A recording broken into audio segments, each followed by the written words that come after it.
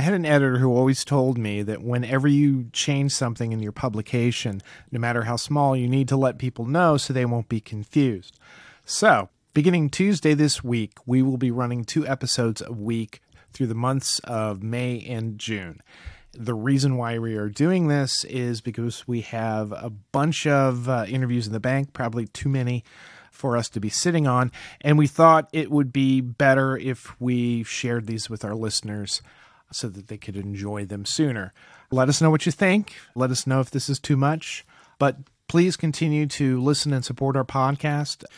We enjoy doing it. We're going to be beginning our 11th year come August, and we want to make sure you're there with us. Anyway, enjoy the extra podcasts.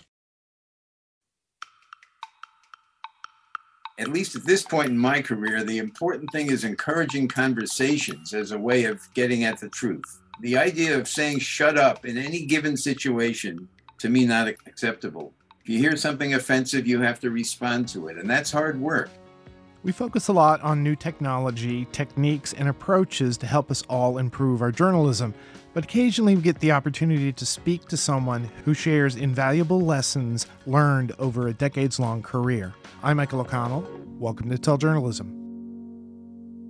Dan Rottenberg is a groundbreaking journalist who, over his long career, has been an editorial page columnist for the Philadelphia Inquirer, written 7 books and more than 300 articles for such magazines as the New York Times Magazine, Playboy, and Rolling Stone. He covered the Chicago 7 trial for the Wall Street Journal and chronicled billionaires for Town and Country Magazine. He also successfully defended 7 libel suits, covered protest demonstrations, and faced death threats.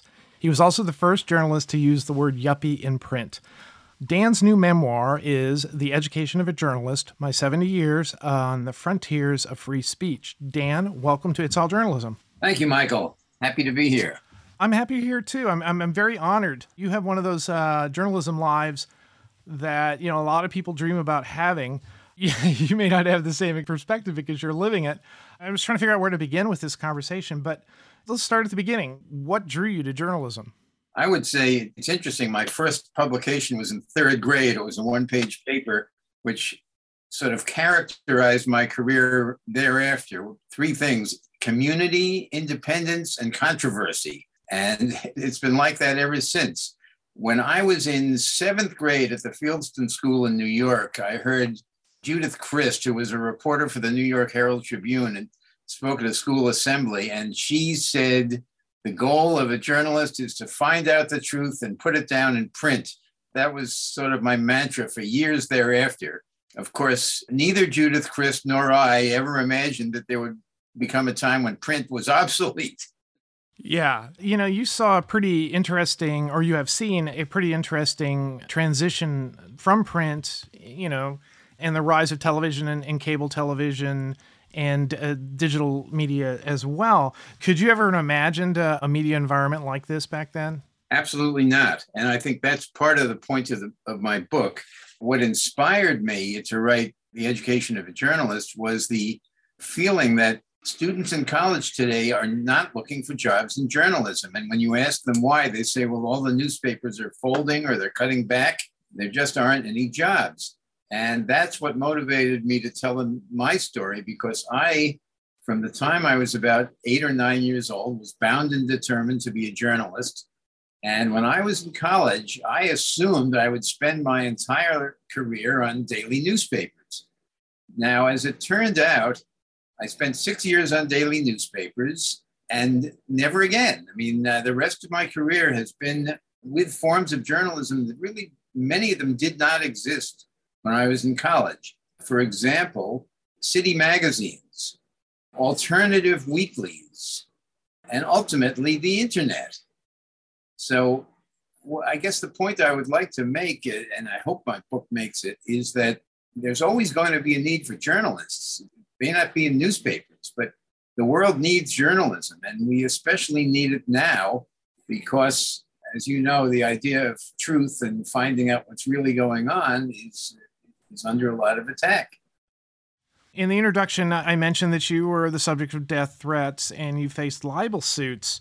Was there ever anything in your career that kind of discouraged you, that made you sort of say, well, maybe this isn't the right path for me? Ha, interesting question. I don't think I ever did, because as long as you believe that what you are doing is right and you stand up for what you believe, and I've been very fortunate to have worked for publications and publishers who were very gutsy and understood what the issues are. One of the major facets of my career has been I have edited 7 different publications. All of them were kind of innovative, starting with Chicago Journalism Review, which started after the 1968 Democratic Convention, when not only protesters, but also journalists were attacked by the Chicago police. And in those days, the accepted response for journalists was to go off to a bar and grouse about how terrible everything was. We did not do that. People my age, I was about 26 at the time, we started a publication called the Chicago Journalism Review to critique our own newspapers. And that really took a lot of guts. I was with the Wall Street Journal at the time in Chicago, but the reporters who worked for the Chicago newspapers were really, they're criticizing their own bosses. And that took a lot of guts. But I think the mantra of our generation was, you do the right thing and your life will take care of itself. Ultimately, I became editor of 3 really sort of groundbreaking publications. One was the Welcome Mat, which was really in Philadelphia, a weekly that I made into what became a precursor of the internet. It was a place where the idea was, where people who have something to say and no place else to say it, here's where they can say it. And we were printing, it was like a giant op-ed page. Anybody could write, anybody could submit. Of course, I was the editor. I exercised some judgment, but we were publishing really outrageous stuff. And the idea was, I don't necessarily endorse this stuff, but let's get it out there and let's talk about it and let's examine it and let's hold it up to the light, as opposed to just saying, shut up. So in the course of doing this, yes, we got sued for libel several times. Fortunately, in fact, we got sued by the mayor of Philadelphia, Frank Rizzo, but he lost that suit. And I think if you stand up for what you believe, it really strengthened our publication. I like that you said that you were inspired to, hold your bosses to a higher standard, that rather than just complain about it and do nothing, you actually create another publication that is trying to, redress a problem that you see that's going on. A lot of journalists, might just go back to the office and complain a little bit to a coworker, but we continue on and, well, this is just where I work and this is where I get my paycheck. Having this type of attitude, I see it and I hear it from people that I interview who have lost jobs at daily newspapers and are doing startups, that they're steeped in journalism. They recognize the need for it and they're willing to find ways to, make that happen and to, serve these problems. Anyway, do you see any of that sort of spirit in the people who are doing like journalism now in the digital age? Yeah, absolutely. I think, I'm trying to remember who it was, Havelock Ellis, I think, a psychologist, said the byproduct is often more important than the product. Now, when we started the Chicago Journalism Review, our function was to try to improve the Chicago Tribune, the Chicago Sun-Times, and the local papers by criticizing them, and also by doing the job that they weren't doing, covering stories that they were just ignoring. And ultimately, I think the long-range result was not necessarily a better Chicago Tribune, or the result was it sort of planted the seeds of entrepreneurship in myself and many of my generation. And the idea that if you don't like your newspaper, you can start your own. Maybe not publish a full-fledged daily newspaper, but you could publish a weekly. And nowadays, of course, with the internet, you can do almost anything. And I think, sort of what you started at the beginning saying about college students not going to journalism because there aren't any newspapers or so many newspapers are folding. There are plenty of people who have the desire to be journalists and who, I guess it's a matter of changing the perception of what journalism is. That, journalism is only a daily, large daily newspaper, or journalism is only, local TV show or a local radio. not understanding that there are all these other opportunities out there. And then linking in what you said, the entrepreneurship. If there's not a publication that you think is out there, maybe you need to be the person who starts that or get other people to help you start it. Tell me about after the 60s, after you started working, in the 70s and 80s, how did your career sort of evolve in these sort of digital decades? My first job, 1964, was in Portland, Indiana, a town of 7,000. And I'm someone who grew up in New York and Philadelphia.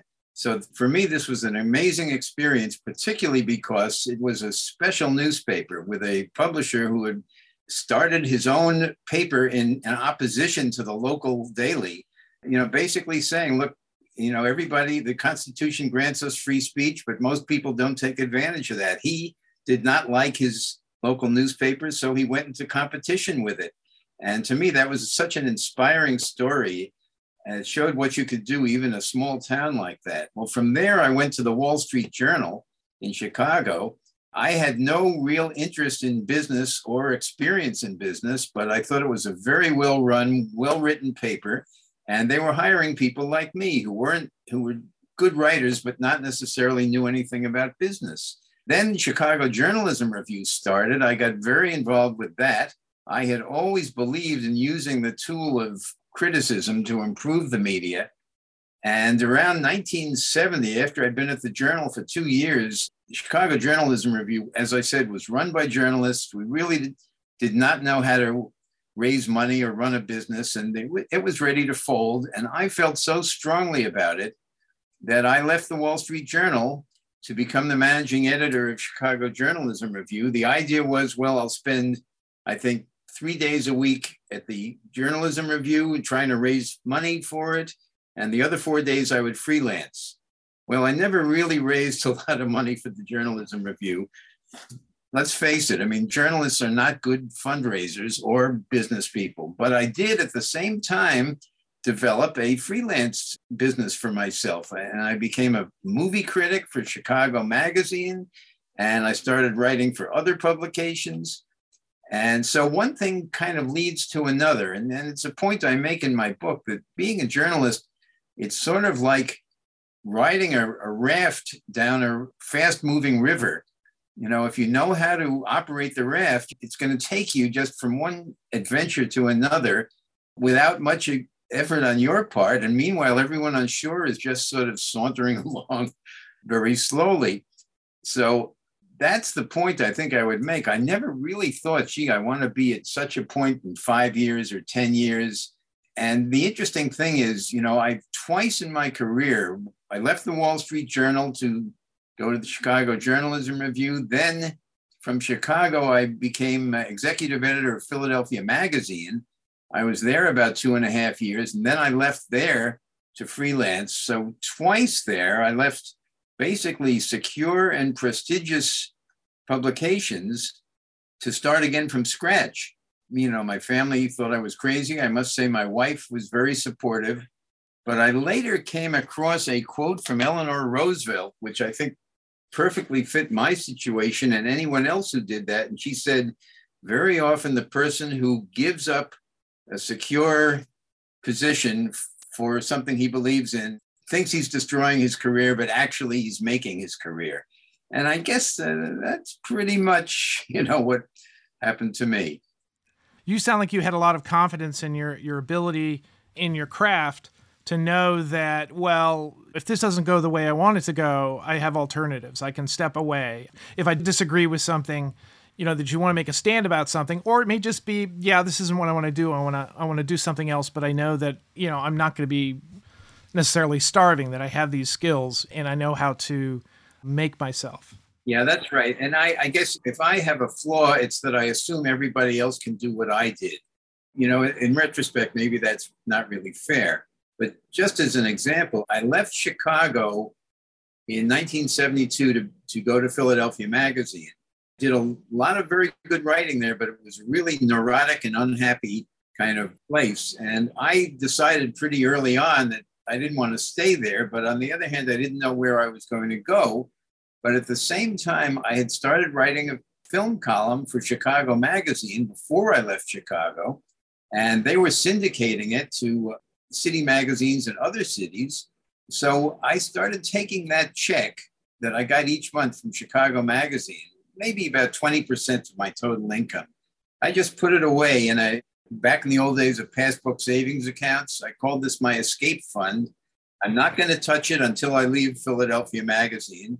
And I found several things happen. First of all, I started feeling better about my situation at Philadelphia Magazine because I was doing something about it. I was putting this money aside. And the other thing was I found it made me a more effective editor, because if the publisher or advertisers asked me to do something that I thought was unethical or outrageous, I would just say, sorry, can't do it. And invariably, the publisher would say to me, I really respect you because you stand up for what you believe. I was able to stand up for myself because I had this cushion of this side income coming in. And I guess the lesson I would give to everybody else is whatever you're making in your current job, you can live on 20% less. If you're not happy, take that 20%, put it aside, and it will do good things for you. It will also enable you to move to some other opportunity at a lower income maybe than what you're making now, because you have this cushion. So I'd say at the end of my book, I have all kinds of a long list of lessons I've learned, and that's one of them, the 20% rule. And that's a good one because, you sort of allude to that not only does it sort of strengthen you, but it gets you out of that position where you feel like you have to go along. You have to agree because, you don't have an escape plan. So having an escape plan with money, that frees you up and you don't have that whole level of worry about it. And you're not creating extra pressure for yourself. Let me add one other thing while we're on that subject. I've been very lucky, I think, in where I wound up working. I worked for some terrific publishers and owners in about 5 different situations where a mediocre publication had been turned into something really admirable. Philadelphia Magazine was one example. Actually, the Wall Street Journal back in the 20s was a totally corrupt publication. It was completely turned around in the 30s and 40s.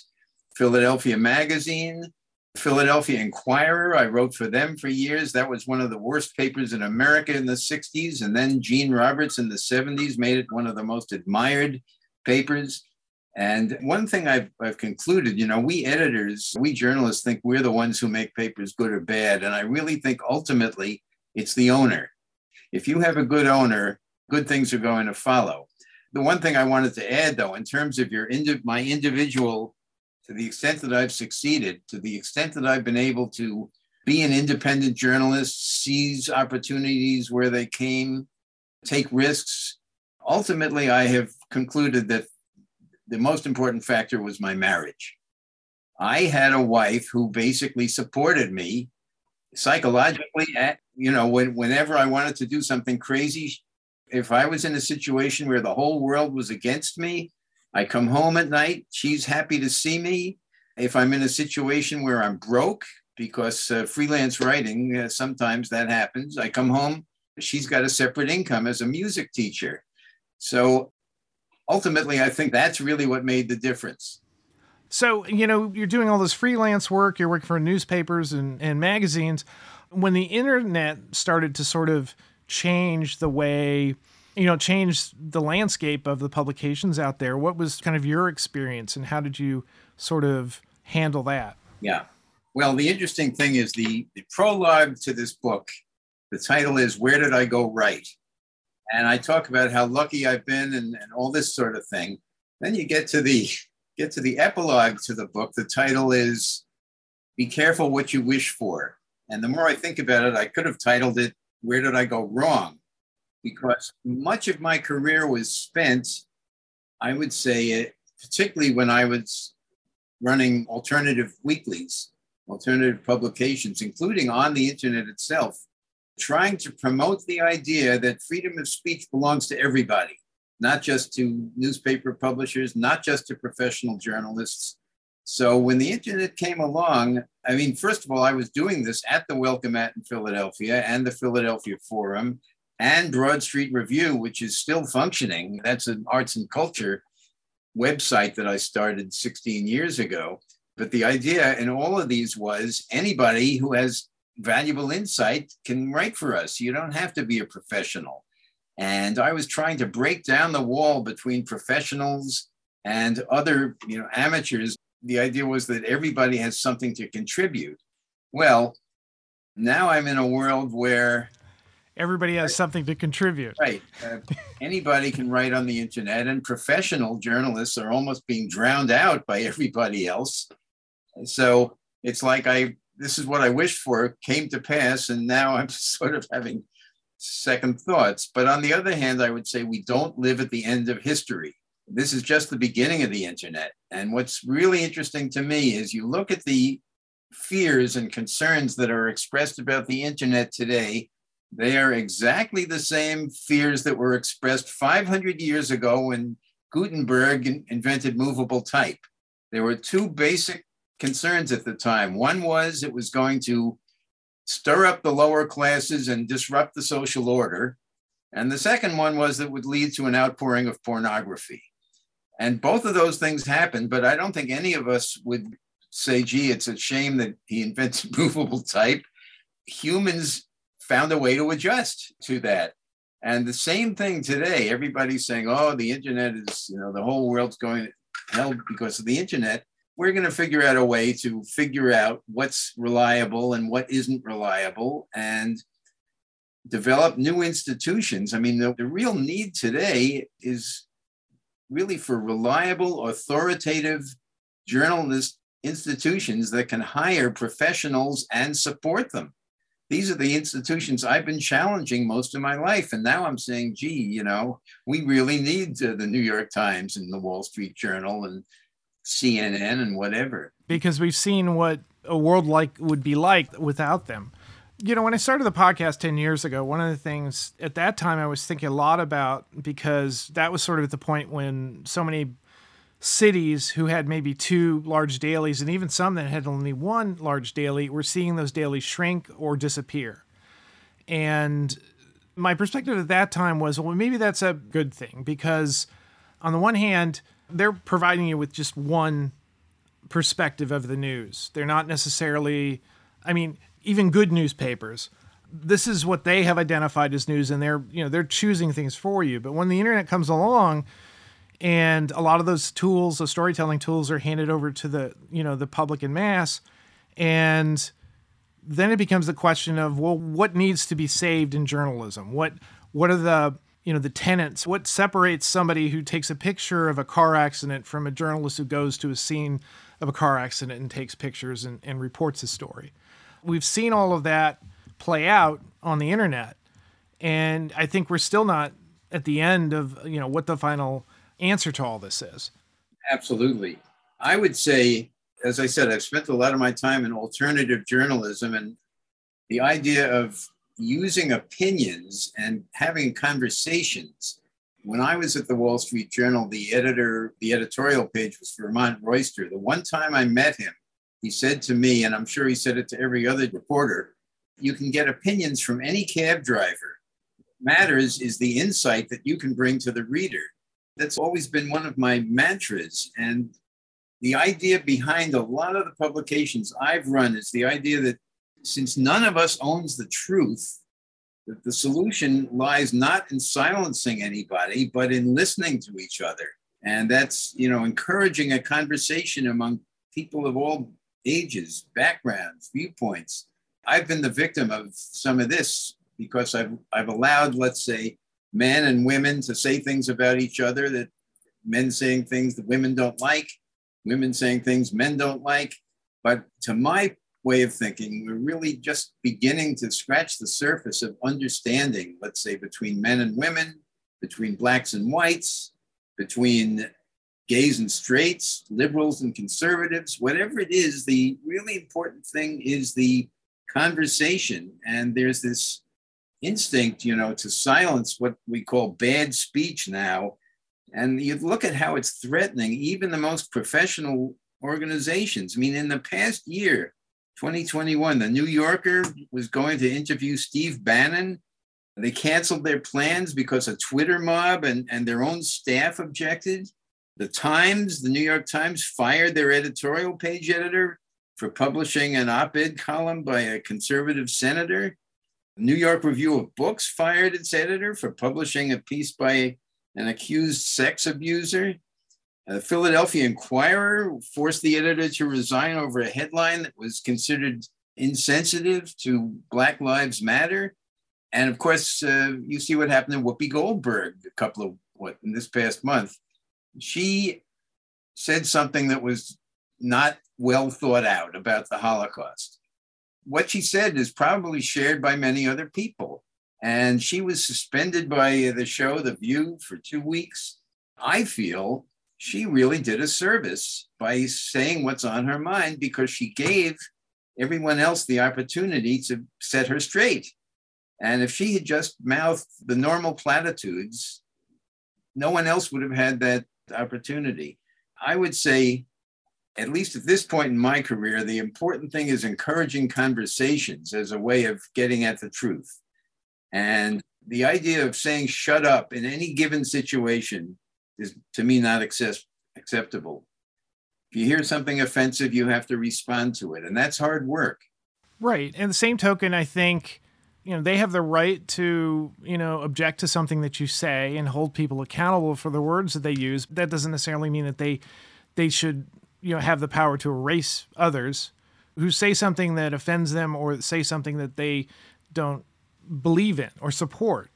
I like the idea of what you're saying, of fostering conversation. And you see this in the comment boards, that people are really they're prone to wanting to react in some way.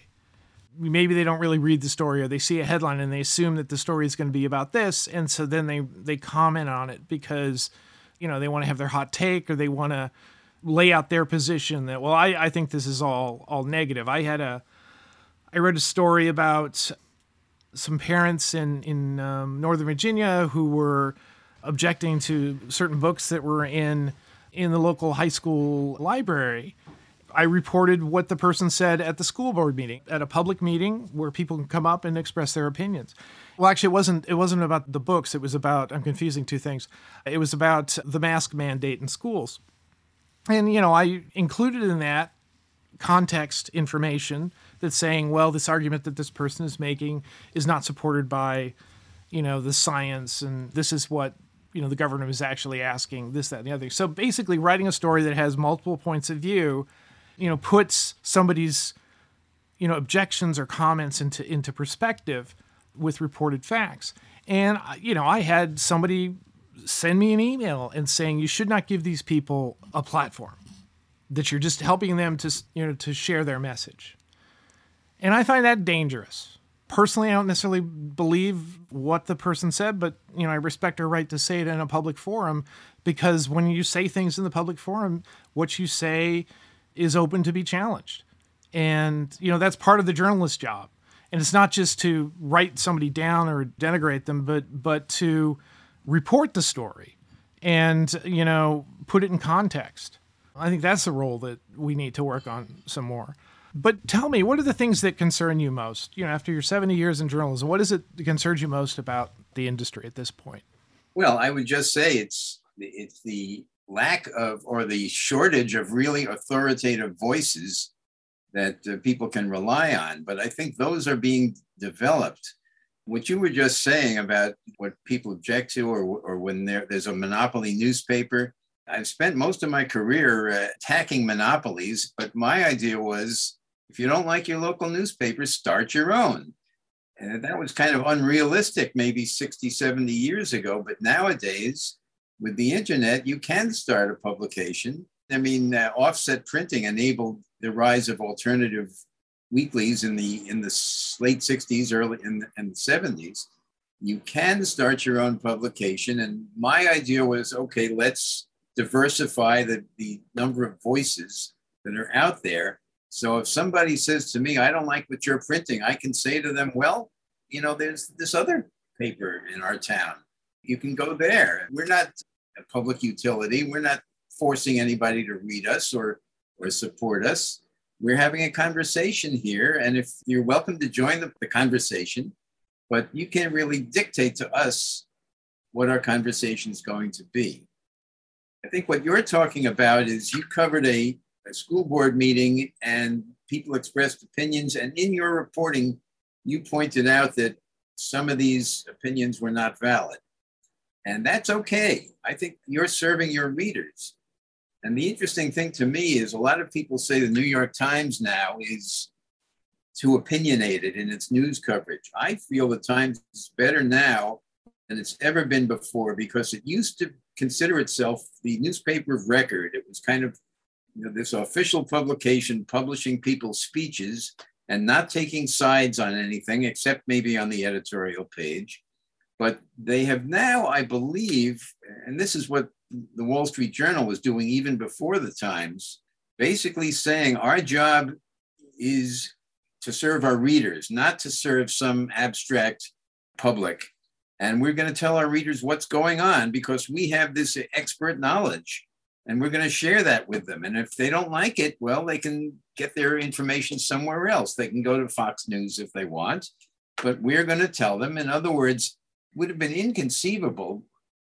Presidents of the US have always lied at some level, but I don't think the Times or any other paper ever really said routinely that president is lying, which they are now whenever Trump says that he won the election.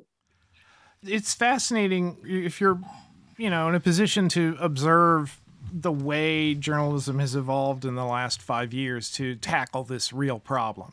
I agree with you. Kind of think the New York Times assuming that mantle of being the paper of record in a way almost shackled themselves.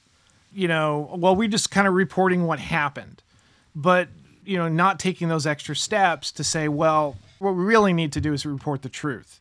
And the truth is not going to be balanced. The truth may seem like it's being written from a particular direction, but it's a valid approach to covering the news to say somebody is lying, provided you provide evidence to that effect and context to what you're reporting. It used to be newspapers were bending over backwards. They say, we're going to be fair to people we write about. Now, I think what they're saying, which is really more important, we're going to be fair to our readers. To say we're going to be fair to the people we write about is basically an invitation to be manipulated by the people you're writing about. And the Wall Street Journal, even back when I was there, was famous for this. If a corporate executive said something ridiculous, and we knew it was ridiculous, we just said it, that this isn't so.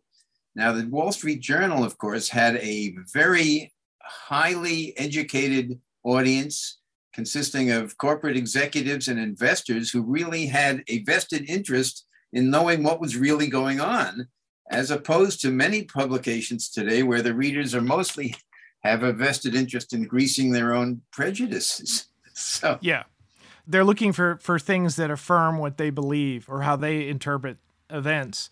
The other bit of advice I tell to journalists is don't go to journalism if you want any friends, because journalists generally aren't liked. Occasionally we get accolades.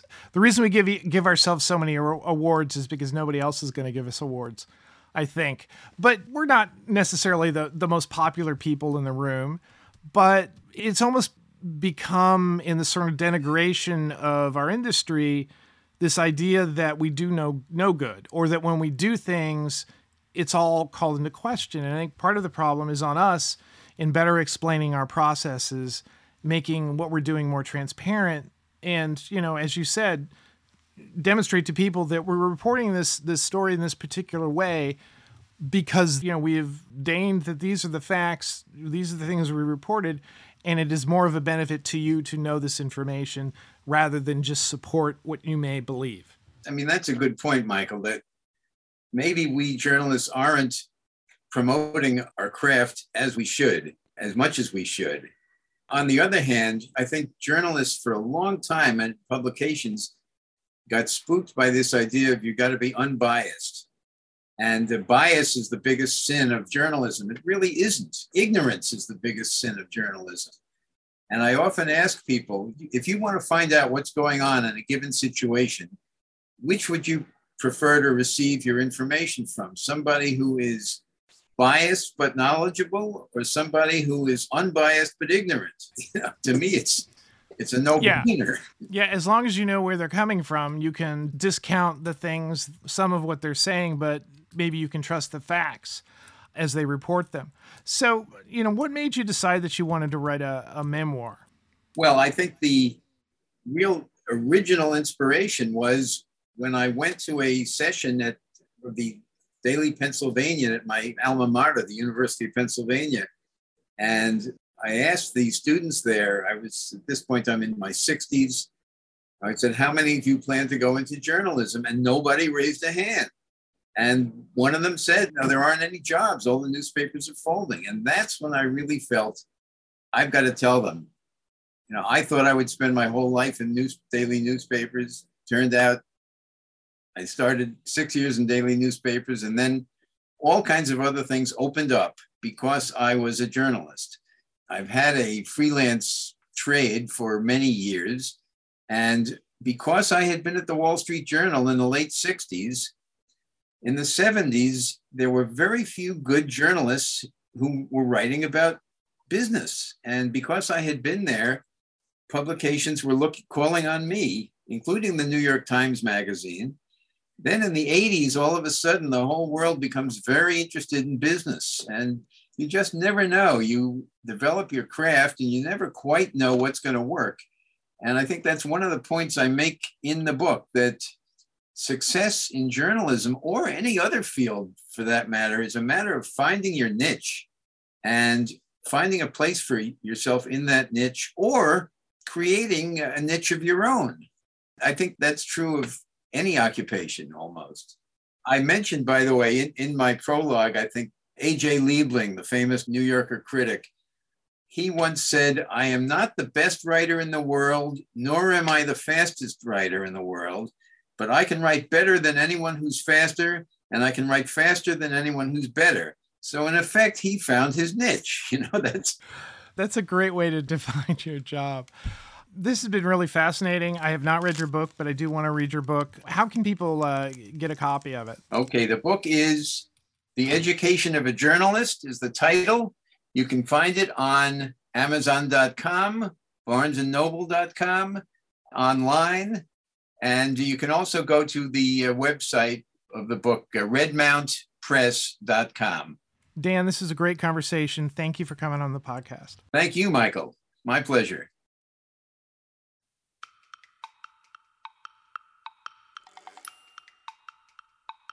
You've been listening to It's All Journalism, a weekly podcast about the people who make the news. You can find out more about us and download past episodes at itsalljournalism.com. While you're visiting our website, sign up for the It's All Journalism newsletter. You'll get all the latest info about our podcast, including episode notes and news about live events and upcoming interviews. Go to itsalljournalism.com to subscribe. Speaking of subscribing, you can subscribe to our podcast on Apple Podcasts, Podcast One, Spotify, SoundCloud, Google Play, and pretty much anywhere good podcasts are found. If you'd like to help us grow our podcast, like and share our episodes on social media. Look for us on Facebook, Instagram, and Twitter. It takes a lot of people to create an episode of It's All Journalism. Nicola Grisco produced this episode, Amber Healy wrote our web content, Nick Dupre wrote our theme music, Emilio Brust helped with our booking, Steph Thomas is our social media manager, and I'm your host, Michael O'Connell. Thanks for listening.